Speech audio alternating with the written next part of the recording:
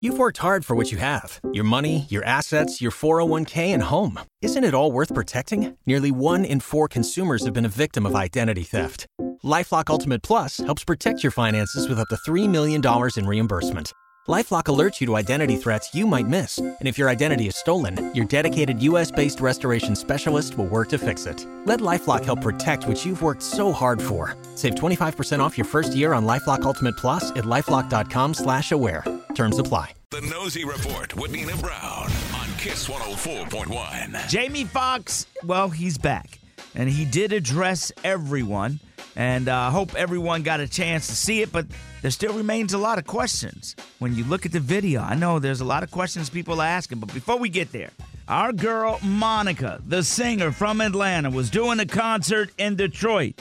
And while she was on stage, she saw a guy assaulting a woman in the crowd. So what did she do? Jumped off the stage and jumped into the man's face. A lot of people were debating whether that was the right move or the wrong move. She was on stage calling out for security and cussing the man out before she jumped into action. And after it was all over, she did apologize. I want to apologize, y'all. That triggered me. I seen him punch that lady in the face. I lost my top. I apologize, y'all. I apologize from the bottom of my heart. I apologize. Number 2, if you were a fan of Barbie, I thought Mission Impossible was going to be the best movie and win in the box office. Mission Impossible first weekend was like $50 million for a movie that cost billions to make, right? Barbie, y'all. Barbie has now broken the record for 2023 for any movie opening.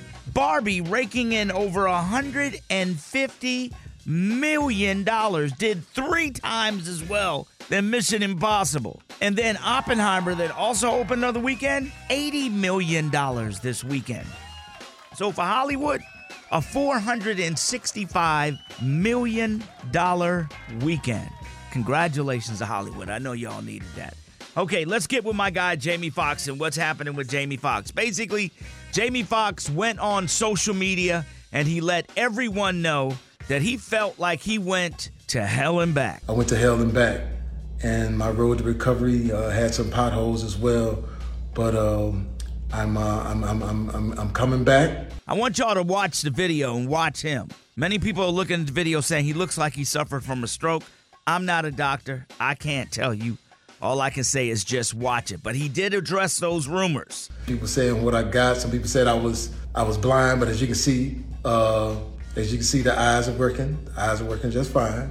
They said I was paralyzed. I'm not paralyzed. And the reason why he did not address anyone sooner? And I know a lot of people were waiting, or wanting to hear updates. But to be honest with you, I just didn't want you to see me like that, man. Finally, when Nina Brown said his family was closed lips and they kept it a secret, and boy, they kept it airtight. They didn't let nothing out.